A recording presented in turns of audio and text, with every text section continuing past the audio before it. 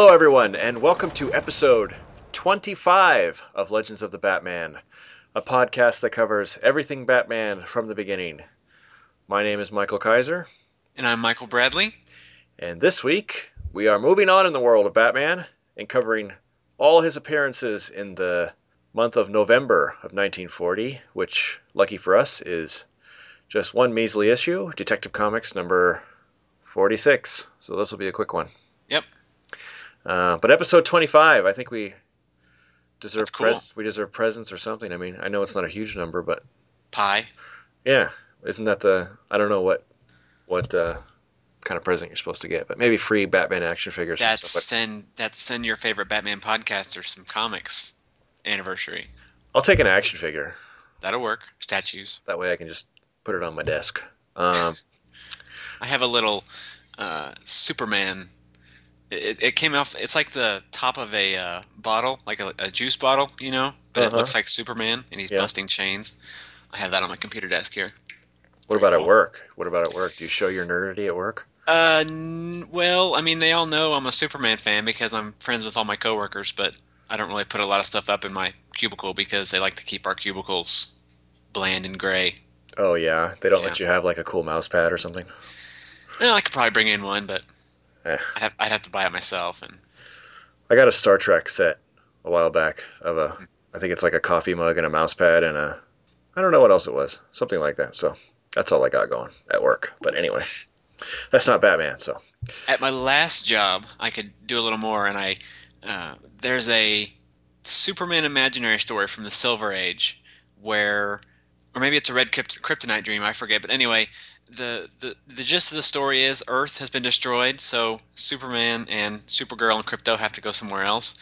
But the splash panel that opens the story, it shows Superman and Supergirl out in space, and then you see Earth exploding, and Supergirl says something to the effect of that Superman accidentally blew up Earth, which I thought was hilarious, so I printed out that panel and hung it up on my desk. And of course that probably wasn't true. Well, no, like I said, it was a imaginary story or a Red Kryptonite dream. I forget which now, but yeah. Oh, if it was Red Kryptonite, maybe it was true. It was. Here, I can probably look up. It was called The Orphans of Space, I think. Yeah. Superman 144. The Orphans of Space. Oh, that's what it was. I forgot about. Yeah, we don't see Earth in the splash panel. We see Superman, Supergirl, Krypto, and then a spaceship there with some cosmic police, and Supergirl is saying those cosmic police consider Superman a criminal because he accidentally blew up Earth. Oh. Yeah, that's what it was. It's good to be Superman. The cover, we see Earth exploding with the three of them standing there. That's what I was thinking of. But anyway, you're right. That's not Batman.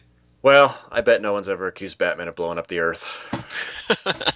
I could be wrong. I guess we'll find out. But we'll find out eventually. But in the meantime, I think we got an email. Oh, yes, we do. This one comes from Virginia James, and the subject is "Love you guys." And she writes, "I just wanted to send you a note of admiration. You guys are doing very good on this podcast. I have a super boring desk job, so I want to thank you for giving me something to listen to pass the time at work. I have been a Batman fan since I was 5 years old, and it's great to go through all the classic comic stories. Thanks for the awesome podcasts. You have great insights on the Golden Age Batman stories. Thanks again, and keep up the great work." Awesome. Very awesome. So the question is, do you have any Batman stuff on your desk at your boring desk job? I bet if she did, it wouldn't be a boring desk job. That's right. As boring, anyway. Yeah.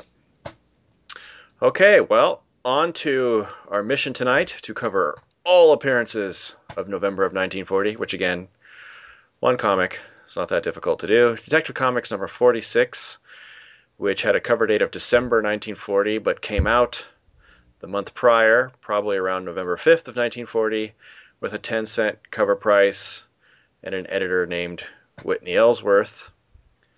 On the cover, which was penciled by Bob Kane with inks by Jerry Robinson and George Rousseau and letters by George Rousseau, we have Batman in the foreground decking a guy, while in the background Robin is doing his jump on the bad guy's shoulders move that he does a lot. It's a scene from the story. Oh wait, it's a scene from every Batman story. Yeah, exactly. Not these covers have been kind of generic lately. Yeah, and unfortunately they kind of stay that way for a while. But Yeah, I don't know. I like the idea of this cover. I mean, it's Batman and Robin beating up bad guys. Who wouldn't love that? But yeah. Batman looks weird, and his head looks like one of those color form stick-ons, and Right. like Yeah. we've talked about, Robin's gonna break that guy's neck. So Yeah. Yeah, I can't wait till, I like I guess that's more like the Silver Age. That's a long time coming, but where they have actual captions and dialogue like Superman destroyed the Earth or whatever. That's fun stuff. But anyway, inside our story that mainly concerns us tonight is the Batman story eventually called Professor Strange's Fear Dust. It is only 12 pages long. yeah, what's that about? I don't know. I didn't even notice that till I got to the end of my notes and I thought I had messed up on my page count or something. I couldn't figure out why it was ending already, but Are any of the other features an extra page this time? no, actually they're all 6 except for Slam, which is 8, and one of them is, which one was it? One of them is 5, the Cliff Crosby. So that's Weird. two features that got shorted a page, so I'm wondering if it's just more ads. Could be. I wonder if they were just trying to get in more revenue or something. I don't know. Well, with the Batman story, they clearly ran out of story before they got to the end of even 12 pages, as we'll find out. But Right. So you know, maybe they just are getting tired. Who knows? could be. But you'd think if Batman was popular, and he obviously is, they would demand 13 pages, but maybe they're just trying to, advertise more. Who knows? So the story, this measly 12 pages, is script by Bill Finger, pencils by Bob Kane, inks by Jerry Robinson, George Rousseau, letters by George Rousseau, copy paste complete. And the summary goes: once again, crime rears its ugly head to prey upon society, and once again emerges that super foe of crime, the Batman. Garbed in the hues of night itself, he hovers above the hordes of evil like impending doom. And always at his side, like a strong right arm, is grinning, reckless Robin, the boy wonder, who is something of a crime buster in his own right.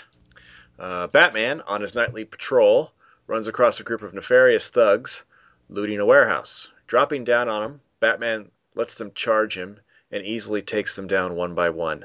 When he gets to the final thug, ready to knock him out with a punch, he pulls back, realizing the criminal is just a boy, no more than 17 years old. The boy pleads to be let go, crying that if he were arrested it would just kill his mother.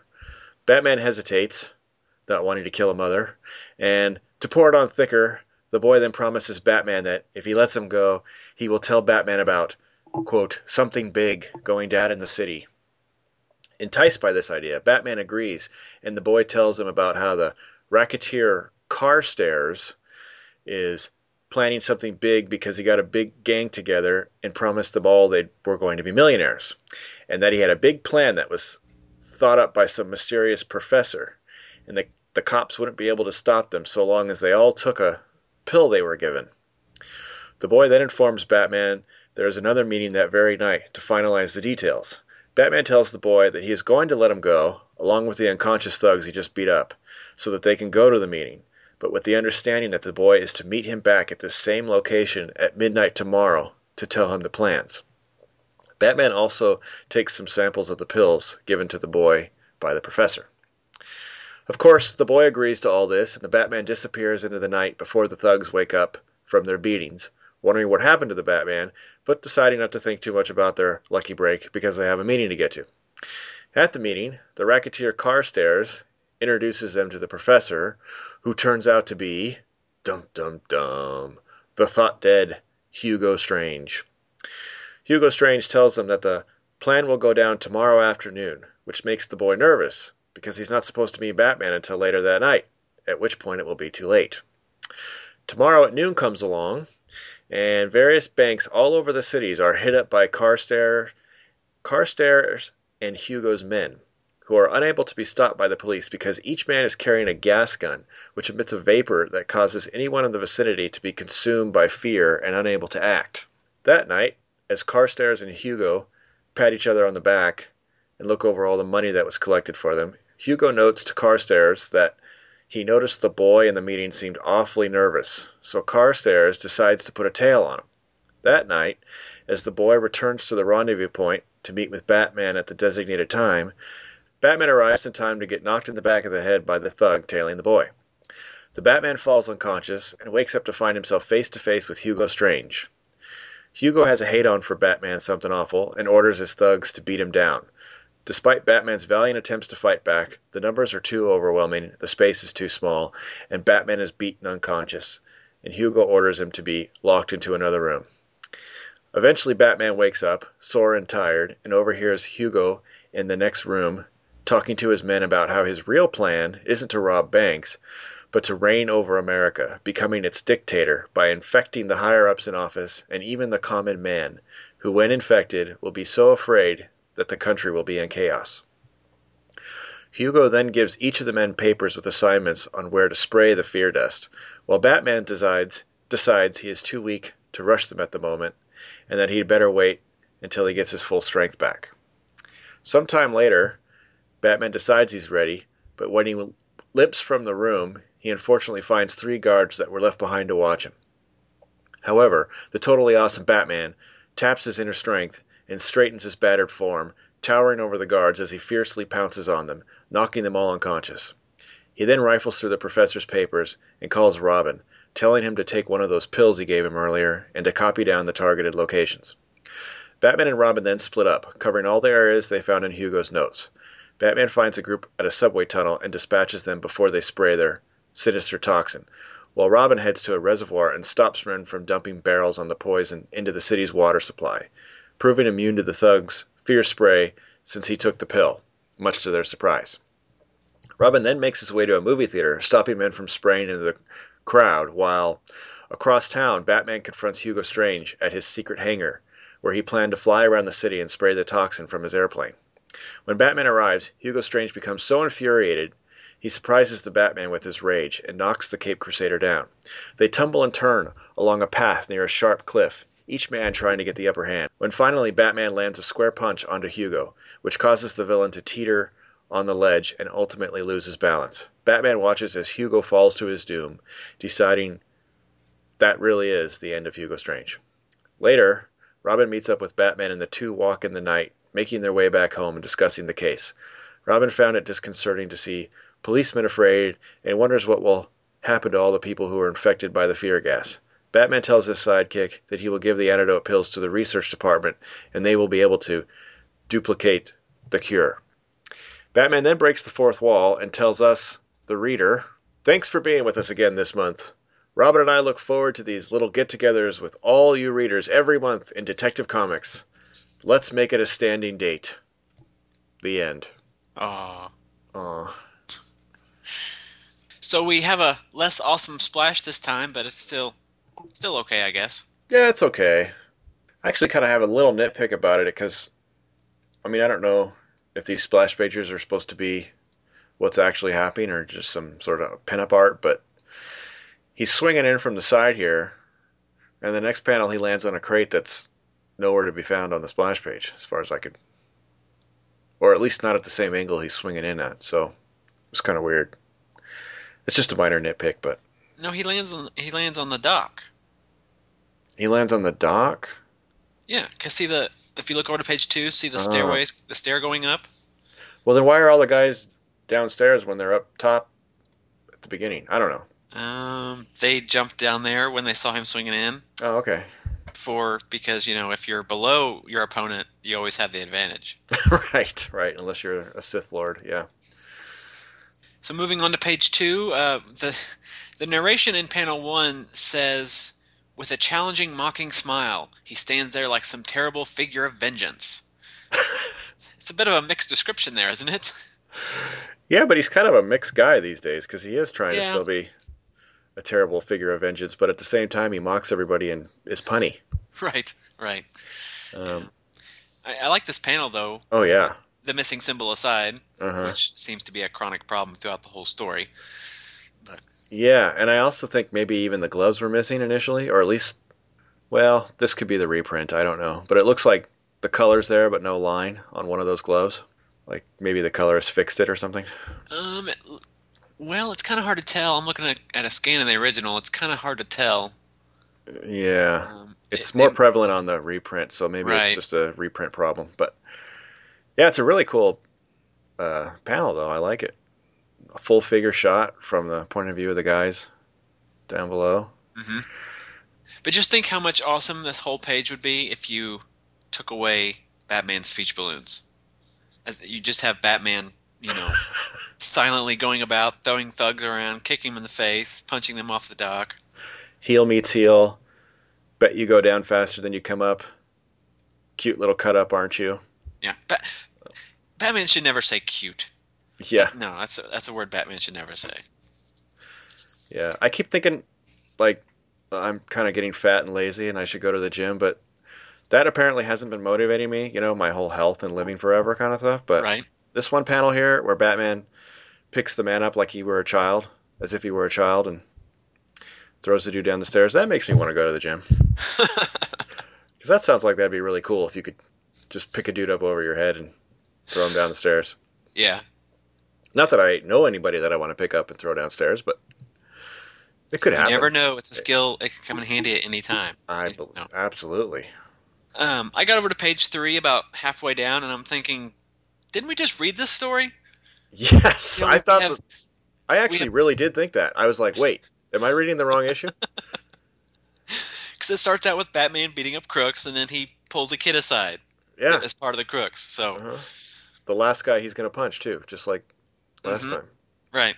I really did stop and double check to make sure I had the right number because it just seemed like exact same panel. But the kid's a little older in this. He's 17, I guess, or supposed to look 17 anyway. The other kid was more like 8. He says no more than 17 at most. So yeah, he's a little older. Yeah. I like this bit where, don't send me to jail. It would kill my mother. She doesn't know about this, and he's just like, well, I should think she wouldn't, but just the same. I like how he just kind of pauses, like, I don't want to hurt your mother. Right. He's such a good guy. Batman's such a good guy. Golly gee, I don't want to upset your mother. I liked page 4. Yeah, just a lot of talk. Yeah, it was a lot of talk, but I kind of enjoyed that the exposition was more at the beginning when you're actually supposed to be learning things than waiting till the end and Batman tells us all this stuff that he did that we didn't see. That he did research in between panels that couldn't have possibly done. Yeah. I mean, I like this Batman is like using this kid to get the bigger fish. Boy, that doesn't sound very good when you say it out loud, but that is very Batman, Yeah. I like the plan they come up with and meet me here at such and such a time, and if you don't show up, you're in big trouble, all that stuff. That's really cool. I like the panel towards the bottom of the page, panel 6, where he's slinking away into the darkness. I thought that was both great narration and dialogue. And even the panel after it, I started thinking, like, usually they don't, quote unquote, waste panels like that. But there's the panel afterwards where the kid's like left alone in the dark. Uh-huh. And he's like, gosh, he just disappeared like a ghost. I thought that was pretty cool too, that they threw that in there. Yeah, we've only seen just the one time where Batman disappears, without anyone noticing he's leaving. The very first story. Remember, he leaps out of the transom, and Commissioner Gordon's looking around for him. Oh yeah. Very, very first story. Mm-hmm. Maybe it was a police officer, but no, it was Commissioner Gordon. Yeah. But that's not become a staple at all in the books Nope. yet, which I thought of when I saw that panel. Yeah, I wonder if that is really, I mean, of course he's probably done it in the comics, but I wonder if that was really hammered in with the animated series more than anything else, but who's to say? I don't know. Yeah, that's where it became a kind of a staple of... Like a joke. Right, yeah. But speaking of dialogue, in the last panel, sometimes the dialects in these Golden Age comics are a bit annoying. Mm-hmm. This guy says, gosh, me jaw feels like if it's broke. No one talks like that. No, even bad Irish isn't that bad. Right. Probably. These guys are kind of dumb, too. It's like, oh, the Batman's not here anymore? Okay. Let's just go to our meeting. I mean, what were they thinking? Like, he just gets his kicks going around knocking dudes out and then he leaves? Makes sense to me. Yeah, I guess. Of course, they're criminals, not known for being smart. So. True. So page 5, we're introduced to the main villains of the story. We got, obviously, Hugo Strange, but then we got this guy who's a racketeer leader. I guess the guy who's really in charge, if you go by what the boy was saying. It seemed like Hugo Strange was just working for him or something. But this guy named Carstairs, which, by the way, is the weirdest name ever. It doesn't even sound like a name. I don't know. It's like, what can we name our next guy? They just look out the window. Carstairs? You know there's someone listening to this with that last name. They're going to be all offended now. Yeah. It could have been that or like Tree Door.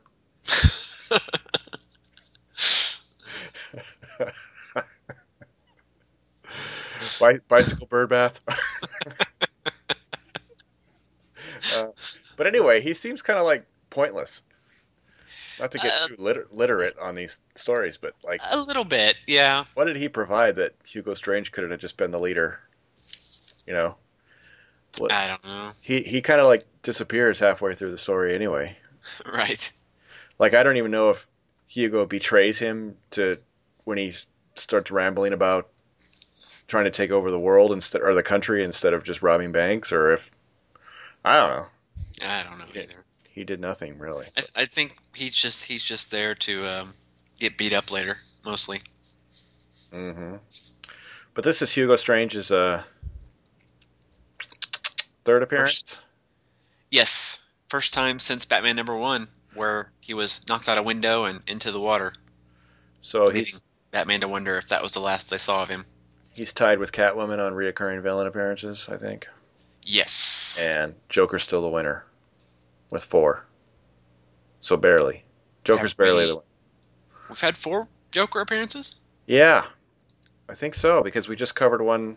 The last detective story had a Joker story. Oh, he had 2 stories in Batman #1. That's right. Right. Okay. Yep. So he's eking by as the winner, but... Right. But holding up, getting back into the story itself, they're going to hold up this bank, right? Mm-hmm. And they've got this little bitty gas gun, Uh-huh. which doesn't seem very efficient at all because it looks like they have to go up and shoot each person individually and hopefully not run out of ammunition. Yeah, it does look that way. I wonder if that's just bad drawing, because I guess if you had something that you just sprayed into the entire room or something, that'd be pretty efficient. Right. But if you have to go up and point it at each person, especially people who are holding guns that have bullets that go faster than toxic spray, right? You know, it just seems like these cops could have gunned those dudes down before they even pulled on them. But yeah, you'd think. But and from the narration on the next page, it seems like they did this at many places across the city. Mm-hmm. And they're also doing it outside. So right. It does seem like suggest that it's more of a point and shoot kind of method, because if you can't encompass a whole large area outside, it would just dissipate probably. Well, given the rules of gas dispersion we've seen in previous Batman stories, right, it just knocks out whoever you're intending it to knock out. Right. Including Dick Tracy. Or no, Dick Tracy's the villain in this one. Yeah. Because there he is again, another yellow jumpsuited fedora wearing square jaw dude. Maybe it's the same guy. Think it's the same guy. Was he a good guy in the last one or a bad? Yeah, he was a bad guy. No, he was a thug. Yeah. This guy gets around. He just works from one villain to the next. Yeah. He probably goes home at night. How'd it go tonight? How'd it go today, Larry? Oh, man, got me out of a job again. There was a story in the most recent Batman the Brave and the Bold, the comic that tied into the animated series, that was about a guy that worked for several henchmen, and every time Batman foiled their plans, so he'd go work for another henchman. And See? It's kind of funny. That's funny. But page 6, we have a great comic booky panel here with the. For those of you who don't have the issue in front of you, we see this guy's head, and he's got like this frightful expression on his face, and then we have these circles radiating out from it, and these big comic booky words that say "fear, fear, fear," as it's kind of montaging through the attacks. Very cool. It's very cool. It's like the Catwoman newspaper panel, kind of. Mm-hmm. Right. And I think there was one before that we talked about. Now I can't remember what it was, but it was in the Ugly Man storyline. Oh yeah. They've been doing these cool like montagey panels that just convey a message. Here's some more nitpicking on my part. not really nitpicking. I just think it's funny. Like, Batman's very trusting because he tells this kid to come back and tell him all the stuff that happened at the meeting. But who's to say that kid's actually going to do it, or if he's maybe going to tell his boss that Batman wants to meet him? I mean, who knows? Just because the kid cried doesn't mean he's a nice guy. Yeah. So it's kind of funny that he just shows up and doesn't stake the place or bring Robin with him as backup or anything. Just there Yeah, he it'd is. be fun to see a story where that kind of bites him in the butt. Yeah, He trusts somebody, and then like this one, kind of. well, they didn't really. It didn't really. I mean, Well, yeah, the kid didn't betray him. right. He just didn't know he was followed. But we have Batman getting knocked out again. Yeah, we really should have kept track of that. I That's think a lot at a of certain time. point, it's going to be too high of a number to keep track of Yeah. at a certain point. But And then here's more nitpicking on my part. I kind of felt like this reveal. Well, it wasn't really a reveal because we already knew Hugo Strange was in the story, but reveal to Batman anyway that Hugo Strange still exists. It's like just this dinky little panel in the bottom right corner of the page. I don't know. It seemed like it could have been more important than that, maybe. But yeah, they haven't really mastered the splash pages yet, well, yeah. or splash panels in the story hmm for significant events. They don't have a lot of space. I grant you that, but like at least it could have been the biggest panel on the page or something. Right. I mean, But even Batman's reaction is pretty subdued, considering the last time he saw Strange, he was falling to his death. yeah, he only has 3 reoccurring villains in his life currently. So, and one of them was supposed to be dead. It would have been cool to get Well, more. Doctor Death was recurring. Oh yeah, okay. So 2 should have been dead, and 1 isn't. And he's just like, oh, I should have known it was you because you're the only professor I know. Page 7. Maybe this is evil of me, but I really love it when superheroes get beat down. I guess that's because they can climb back up again. But this is a really great page where all these guys are just jumping on him, and especially this one circular panel where it's like every fist and boot and stick in the room is like just punching him in the head. It's pretty brutal. Yeah. Yeah. Is this the first time we've seen Batman on the receiving end of a gang beatdown like this? I mean, usually he's a little more capable of getting out of such things. I feel like I've written that he was overcome by the odds before, but I don't remember for what story. And I don't know if it was this. Certainly wasn't this brutal, whatever it was. No. I think he just got knocked unconscious. You know, in the past, yeah, I think it was more like he was fighting 3 guys and the 4th guy hit him from behind or something like that. But right. Nothing like this, yeah. This is pretty vicious. This is hospital worthy. Mm-hmm. Beating. Yeah, they've got him. They've got his arms pinned behind his back, and they're just going to town on him. Yeah.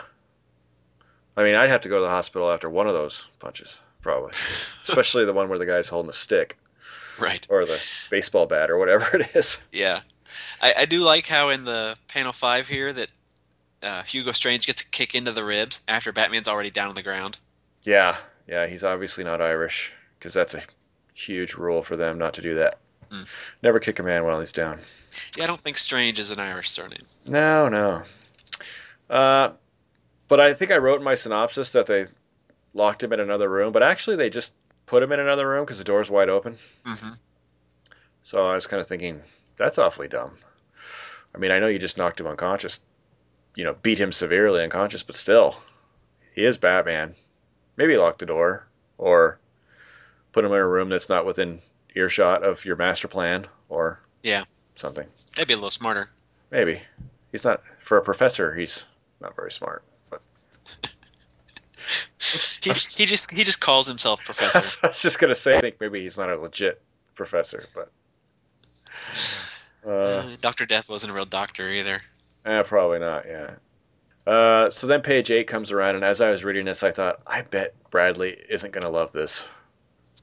Or was it 7? Page 7, I guess, and 8 kind of combined, where he recovers from this horrible beating that should have him in traction. Well, no, I liked it. The only problem I had with it was in panel 6, where it says, years of rigorous athletic training have enabled Batman not only to resist, but to recover from brutal beatings that would have injured most mortal men. It's like, yeah, I don't think it works that way. Yeah. Certainly, yeah, I don't know. I guess because it's Batman, I impose my own ideas of what his training was, but certainly in 1940 they were probably just talking about boxing and doing a lot of push-ups. Probably, yeah. Whereas today I envision him like taking some sort of martial ability to resist pain and roll with punches and who knows what else. But I'm sure they weren't thinking about that when they wrote that. But I did like, he gets beat down, and then at the top of the page, he wakes up and he's listening to him, and he says, "I can't trust myself to rush them yet till I get my full strength back. I must wait." Mm-hmm. And then the next panel, we see sometime later, the 3 men have left as guards suddenly see the door open and a slumping figure comes out. So we do see him wanting to go, but having to recover a little bit first. So I did like that. Yeah, and he looks really vulnerable in that panel where he's coming out of the pink room, the hot pink room, or whatever. with the green door frame and the yellow walls. Yeah. What the heck does Hugo do at that house anyway? But anyway, yeah, he's all shaking and he looks all like he's about ready to fall over on his own. Yeah. And then, I love this next panel where he just turns into this. I don't know how to describe it. Like, badly. It's like he just gets. It's not drawn well, but I like the description where he straightens up and his muscles ripple and he gets mad and like he finds his inner strength and takes him down. Yeah, I didn't mind that. If they just would have left off the narrative caption there in panel 6, I would have been okay. Well, maybe if you do a lot of push-ups, you could take beatings better. I wouldn't know. I don't do a lot of push-ups, and I don't get beat that often, so who knows? Let's see. Robin makes an appearance this page. Yay! Yeah, it seems like the bigger deal they make out of him in the opening narration, the longer it takes for him to appear in the story. Right. And I still think his descriptions in those narrations are really like clashing with Batman's, because the first half of those boxes are so cool. It's like garbed in the hues of night itself. He hovers above the hordes of evil like impending doom. Oh, and he's got a grinning, restless sidekick named Robin, too, by the way, who's really cool and keen. Ah! You totally wrecked that, Robin. Oh, well. But yeah, once again, Robin's very handy because they got a whole city to cover, and 2 is better than 1. Yeah. But then Batman calls Robin, or Robin calls Batman on their wireless belt radios, and Robin says, "Oh, it's you, Batman." Who else is they expecting to call on their secure channel one-way belt radios? He probably calls Superman a lot. Can I be your partner, please? No. Superboy has a nice ring to it, don't you think? So since we're at the point now where, they have to stop Hugo Strange's ultimate plan, what do you think of his ultimate plan? Well, I think his plan, as far as, mad scientists and comic books plans go, is an okay one. I mean, if you have a gas that will cripple everyone with fear and can infect the right people, then I can see how that would work. But, again, just using the little bitty gas gun, I don't think is exactly the most efficient way to go about that. So there's that. It seems like it's taking all his resources just to infect one city. How's he going to take over a country? Right. But also I got to thinking, like, and I assume this thing doesn't wear off. Maybe it does. I don't know. But if you take over a country by turning everybody crazy, then who the heck are you leading, I mean, right. It's like, yay, I'm the only sane person in a world full of anarchy, I mean, it just... I'm going to kill everyone so I can rule the world! Yeah, right. Now, what good is that? I don't know. Right. You can't get a cheeseburger anymore, so... And it doesn't wear off, but at the end, Batman says that he has given the pills to a research laboratory to try and find an antidote. Right. So but whether Hugo Strange would have done that, I don't know. Or maybe, maybe he just wants to rule crazy people. He wants to make them all crazy to turn them into big mutant monsters like he did in the last storyline. Yeah. Or something. I like these panels. I like all these next couple pages because they're very fast-paced and lots of action. And, you really feel... Robin-centric. That too, but you feel like the heroes are in a hurry to stop everybody because there's a timeline or, a time crunch or something. Right. But Batman, I really like these running Batman panels because he's like practically horizontal. It's kind of very dynamic, and I don't know why, but we don't normally see that, I guess, from Kane. So it's pretty cool. Yeah, he doesn't do a lot of running. It's usually jumping and swinging. Mm-hmm. Kane must have been reading some Flash comics or something. Or Superman, because that's kind of what Superman does when he runs too. That's true. Yeah. I did like the Robin when he's walking the the telegraph pole. Mm-hmm. He references being in the circus and mentions his mom and dad. I really like that. Oh yeah, love that. Love that anytime they do that. And also just how cool he is that he can walk a telephone line. Oh yeah, yeah. I can believe Robin would do it or could do it. Mm-hmm. I would probably have more of a nitpick if Batman was doing it. Yeah, that's what's so cool about Robin is I actually believe he can do things that Batman can do, which is pretty neat. And I also like the first thing Robin stops because of all the places they have to find the bad guys between the subway and a movie theater and a reservoir. The reservoir obviously makes the most sense if you're trying to infect an entire city. Yeah. I mean, we have this whole page of Robin awesomeness as he's beating up crooks, and he's actually going after the major threat. Mm-hmm. I mean, sure, Strange was the villain of the story, but, poisoning a reservoir is a bigger threat than anything Strange was trying to do. So. Mm-hmm. I love these thugs, though. It's like, okay, put the barrel here, and then stick this 2x4 and lean it against the barrel. And Larry, you stand on this side, and I'll stand on this side. And then we'll distribute the poison. Oh, wait, Robin just used that against us. Sorry. Yeah. I was trying to figure out, like I was trying to give him the benefit of the doubt. Okay, what purpose does this serve other than Robin jumping down from a pole and smacking, and landing on it so that he could smack him with it? Yeah, what were they doing with that? I don't know. It doesn't make any sense. Why are you putting a 2x4 on the barrel that you're supposed to be throwing in the water? I sure hope Robin doesn't jump down and hit us with this board. Oh, God, that was funny. And he picks up a barrel full of toxin. I don't know. Is toxin heavy? Maybe it's not heavy, but he's a pretty strong kid. Was the toxin in the barrel? Oh, because then it even makes even less sense why they're putting the board on top of it. That's what I mean. I assume that's why the barrel's there. Why else would they have a barrel? But I have no idea. Then And again, what's these little the boxes? Yeah. Yeah, I don't know. There's a box on each side of the barrel, the board, like balancing there for no reason. Yeah. I don't know. And it looks like in the first panel the thug in white is holding a box. That's right. weird. They were just like doing physics homework while they waited.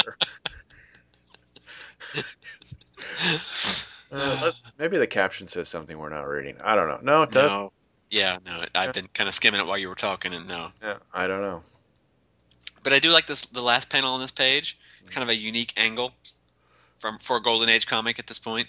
Uh-huh. We're looking up as he jumps up to grab the sign. That was pretty cool. Dr. H. Robbins. Robinson. Robinson? Yeah, if you look at the next page, you see a better look at Robinson. Didn't we talk about an H. Robinson being referenced in a past story? That was an A. Robinson. Oh. It was on a window in the background. Maybe it was supposed to be H, or maybe this is supposed to be A. I don't know. And I'm I'll look it up. A and H is pretty close. Mm-hmm. Hey, it was Dr. Robinson Dentist. Yeah. So maybe that is supposed to be the same guy. It's got to be, right? Of course, that means he has 2 clinics. Well, maybe he's got a chain or something. Yeah. Could be. It's a small town, New York City. That's kind of weird. I like the continuity of that, but it's kind of weird that they would reference it twice. Maybe they actually have a dentist named that or something. Maybe. Huh. On this page and the next, we see a movie marquee advertising Melody of 1941, starring Tyrone Taylor and Myrna Rogers. And I did some Googling to see if that was a real movie, which it's not. And there's also no actors by those names that I know of. Huh. But there was a movie called Broadway Melody of 1940 out earlier in 1940, that starred Fred Astaire and Eleanor Powell. The movie was Now, called Broadway Melody of 1940? right, Oh, so that's pretty close. right. Now, also interesting is that there was an actor around this time by the name of Tyrone Power, who starred in the 1940 remake of The Mark of Zorro. Huh. So I thought that was interesting. Mm-hmm. And there was also an actress named Myrna Loy, who was a pretty big actress around this time, and she was in the Thin Man movies. And in 1939, she was in a movie called Lucky Night with an actor by the name of Robert Taylor. Whoa. Yeah, I mean, I don't know if any of these names are a tip of the hat to that, but, you know, given that Finger and Kane were both big movie fans and we've seen other thinly veiled movie references in past stories, I just kind of found that interesting. I wonder what the rule, like, legally on using real titles and stuff in these kind of scenes is, because it seems like they never do in either Marvel or DC. It's always, like, close, but not Yeah, exactly. I don't know. I mean, is that just against the law or something? Sometimes you'll see a real movie referenced, you know. Yeah, I know, like, in the 80s I've seen comics where they talk about Indiana Jones or whatever, but Yeah. it seems like these old stories, they don't. I don't know if that's just because it was a game to be clever or if there was, like, some legal reason they weren't allowed to do that. I don't know. Me neither. It seems like a lot of trouble when you could just use a real movie. Yeah. But maybe that's part of the fun. And I'm just lazy. I don't know. But moving on to page 11, so how does this guy plan on dosing an entire crowd with the fear gas when he's only got one little gun? And see, that's what I'm talking about. It just doesn't make any sense when he has to shoot people individually. And what is this movie how is this movie theater key to taking over the city or the United States, you know? I mean, yeah, I mean, we went from saving a reservoir from being infected to one dude on top of a movie theater marquee or whatever. Yeah. We can no-prize it and say there was somebody really important at the theater, like the mayor or the governor, but... Yeah, that's where the president goes to watch his movies. Right. I do like this panel, though, or this whole scene is cool. Robin being more, agile again. But I love this panel where, like, after he knocks the guy off the marquee, he's jumping back down, and there's, like, a little shadow of where he was. Yeah, outlined in white. Versus where he is. Yeah, that's, like, not really a style you see much of in this period, so it's kind of neat to see some motion. I also like this panel where we cut to Professor Strange's secret hangar, and he's standing in front of his plane holding a wrench. Mm-hmm. I don't know why, I just find that amusing. I don't know what he's doing with that wrench. Like, he got there, his plan's all in place, and, like, his plane won't work or something. Right. So, I gotta fix the propeller. But I also love and I missed it the first time I was reading it, but there's a shadow of Batman's head, like, yeah, on the plane. Creeping over the plane. That's kind of like their indication that he's arrived. That's really cool. And Hugo Strange even says, that shadow, the Batman. Mm-hmm. And once again, animalistic, crazy rage seems to catch Batman by surprise. Yeah. Because every time one of these villains with the skinny, scrawny arms that would stand no chance gets mad, they always end up, like, surprise hitting him and knocking him over. Uh-huh. Clocks him right with a wrench. Yeah, that would hurt, especially after already being beaten. Well, he works out, so he was able to recover from that faster than something. Right. No, he should be black and blue. That's for sure. But I guess he is, technically. That's just his costume, so. And on page 12, Batman kills a guy. Yep. Again. Yep, pretty much. I mean, whether it was intentional or not, he punches him, and then there's this panel that talks about for moments he teeters. So that means he just stood there and watched him teeter. Yeah. And that's essentially the same thing as just killing a guy, I guess. I mean, if you can reach out and steady him, you should have. Or, I don't know, pull him back up? Yeah, that too. Try and catch him. Instead, he just says, well, looks like that's the end of Hugo Strange, because he's never fallen before. Yeah. And survived. Although this is, technically, of course I didn't know that at the time, but this is the end of Hugo Strange as far as, pretty much, as far as Golden Age comics are concerned. It's true, but I just think it's funny that he's so cocky about it, considering it's the exact same way he supposedly died last time. And the fact that the same thing has happened to the Joker a couple times, and Hmm. he keeps coming back. Clearly, Hugo Strange is a professional diver because he somehow survives these Yeah. horrific falls into water. But then panels 4 through 6 are just more talk, talk, talk, etc., etc., etc.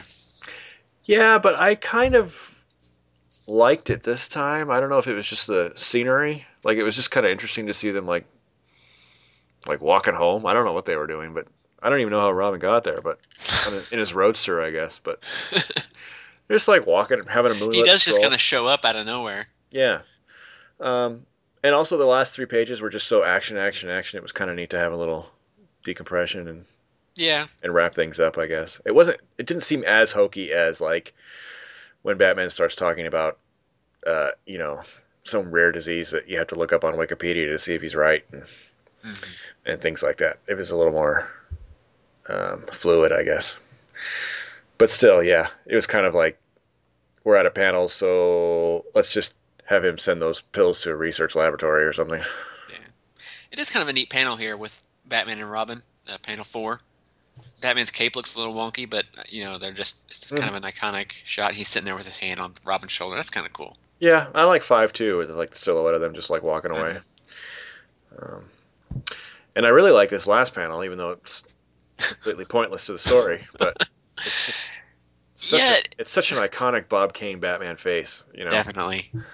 Yeah, it's just so big. It feels like Kane just ran out of story, and they still had a page and a quarter left. So Yeah. they just said, "Oh, just draw a big Batman head and say that he's looking forward to seeing the readers again." That'll do. Yeah.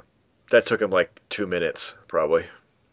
Probably, But, if he drew it. if he drew it right.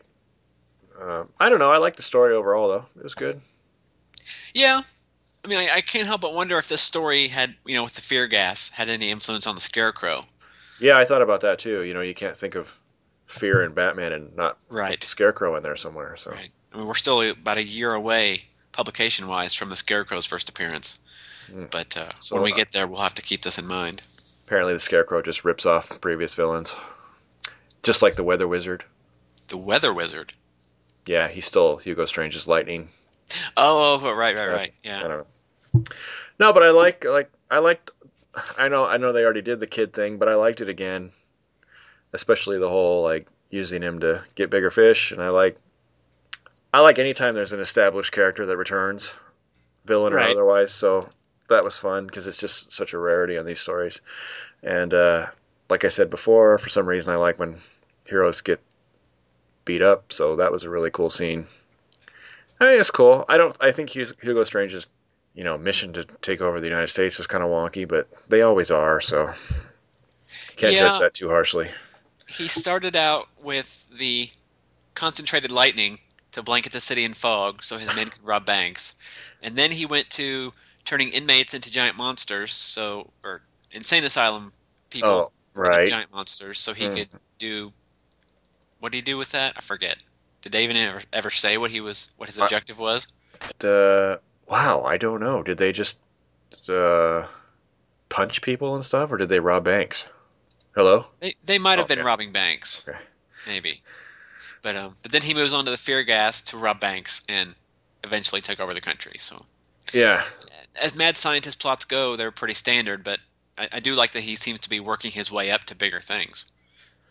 He kind of reminds me of God, now I'm gonna forget his name. Who's Superman's version of this besides Lex Luthor?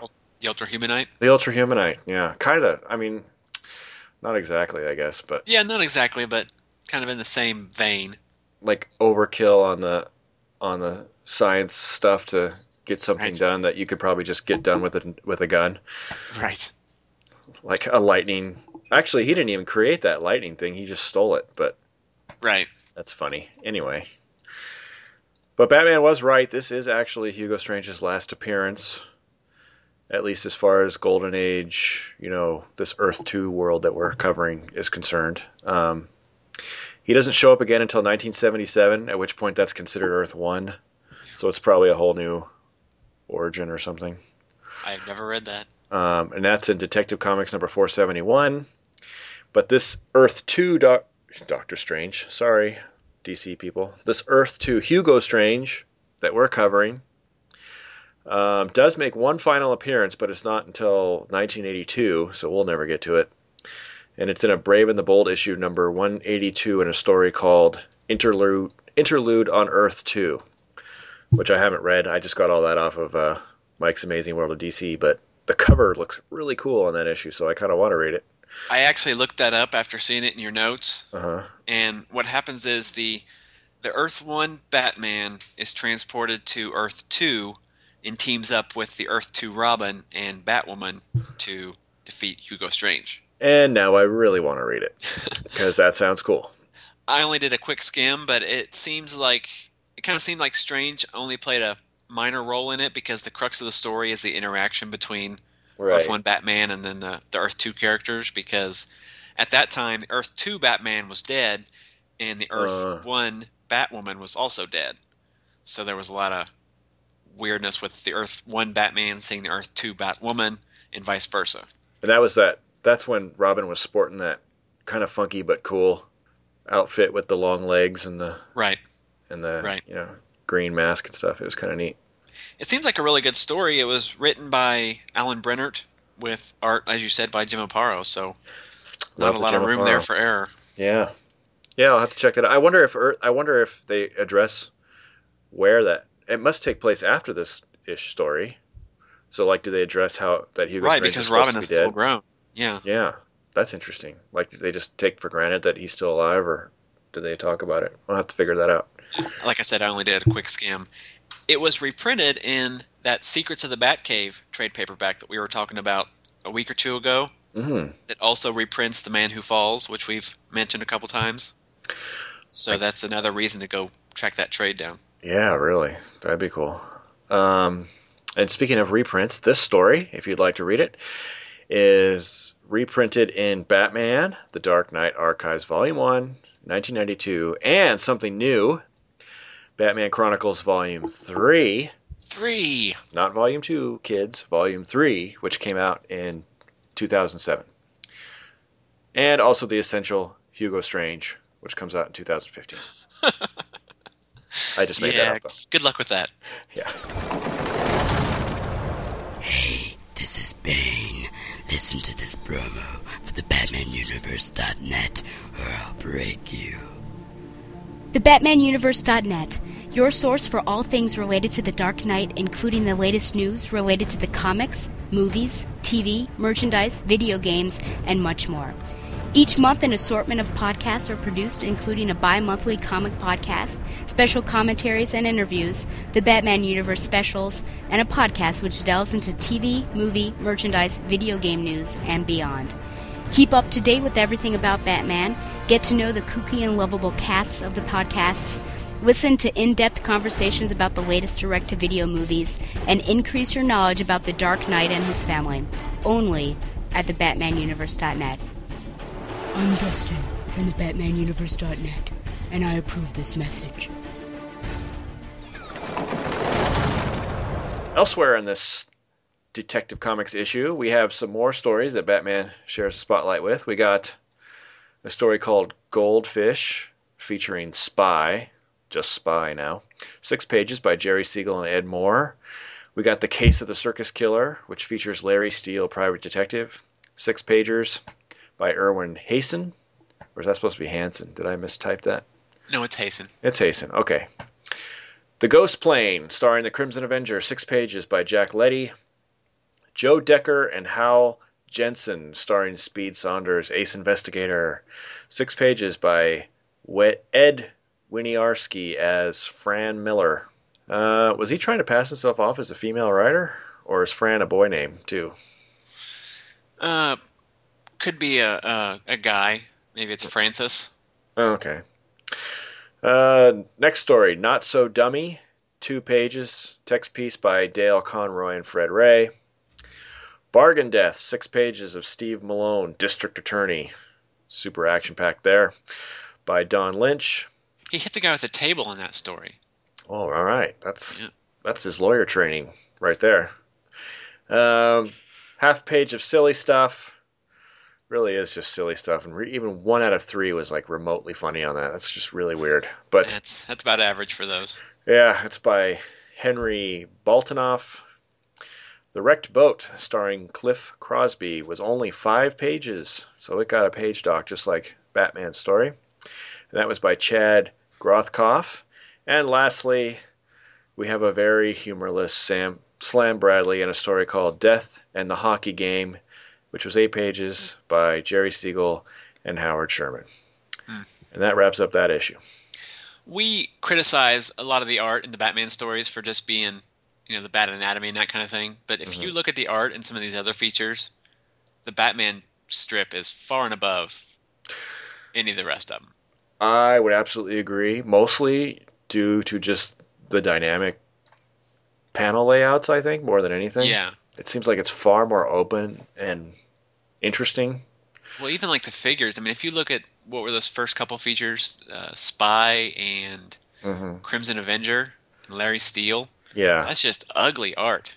It's not only ugly, they're trying to be kind of realistic, so it's like reading like a Rex Morgan newspaper strip or something. It's just kind of boring. It's like lots of talking heads. And, Batman is full body kicking you in the face shots and stuff. I can see why it's way more dynamic. Yeah. Even if it looks wonky sometimes when he has like a little baby hand punching a face, but at least they tried. The stubby arm of the law. Yeah. Well, outside of Detective Comics, other books from DC included Adventure Comics number 57 with the very last Federal Men strip written by Jerry Siegel. The strip continues, written by other writers, and Siegel is still writing all his other strips, including Superman and Spy and Slam Bradley, The Spectre, Radio Squad, and Red, White, and Blue. We had Superman number 8 with 4 brand spanking new Superman stories, Flash Comics number 13, and All-American Comics number 22.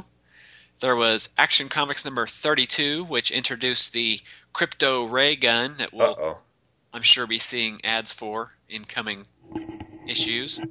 And then there was All-Star Comics number 3, where the Flash, Green Lantern, Hawkman, the Atom, the Sandman, the Hourman, the Spectre, and Dr. Fate join forces for the first meeting of the Justice Society of America. Really? Wow. And Batman appears in a few issues of that title way down the road, so we will be covering those eventually. So he wasn't a founding member? No. Neither Batman or Superman were founding members of the JSA. I did not know that. Huh.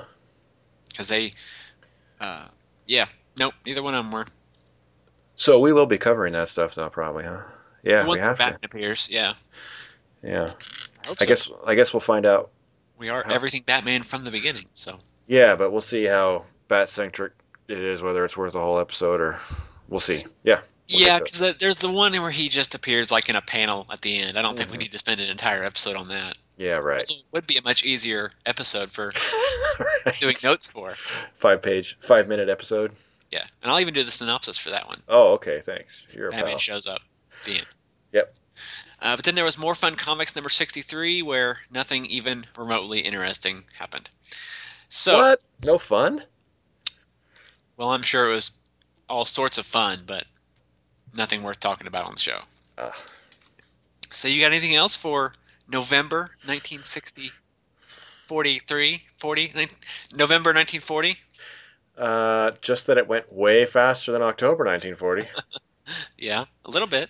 I bet Batman fans really like those every third month or whatever. Yeah. Well, thanks everybody for listening. Next episode, we will be beginning our look at Batman from December 1940. There were actually 2 issues of Detective Comics released that month, so it'll take us 2 episodes to get through it. But we're going to kick things off next month. What are you sighing for? It's 2 Batmans. That's cool. It's cool. Okay. But we're kicking things off next month with Detective Comics number 47. And I did not look ahead, so I can't tell you the story title. But until then, if you have questions, comments, etc., please email us at podcast@batmanlegends.com. We do love hearing from listeners, so drop us a line and let us know your thoughts. Also, stop by the website at batmanlegends.com for show notes for this and all episodes. At the site, you will also find a contact form links to the show's Facebook page and Twitter feed, the RSS feed, and the iTunes link. If you use iTunes, we'd appreciate it if you take a moment to leave an iTunes review, because it helps people know that the show is awesome and worth listening to. Mike and I also have other podcasts that we hope you'll check out. Mike is one of 3 co-hosts on the New 52 Adventures of Superman, along with John Wilson and J. David Weeder, where they are reviewing the current Superman books, and you can find that at new52superman.libsyn.com. And I have 2 other shows. First is The Thrilling Adventures of Superman, where I am doing what Mike and I do here, but with the Man of Steel. And you can find that and other comic book related postings from time to time at greatkrypton.com. And lastly, I co-host Green Lantern's Light with J. David Weeder and Jeffrey Taylor. And there we are looking at the late Bronze Age and modern day adventures of Green Lantern. And you can find that at greenlanternslight.com. So once more, thank you very much for listening, and we'll talk to you next time. See you next week. Batman created by Bob Kane and Bill Finger, and is copyright DC Comics.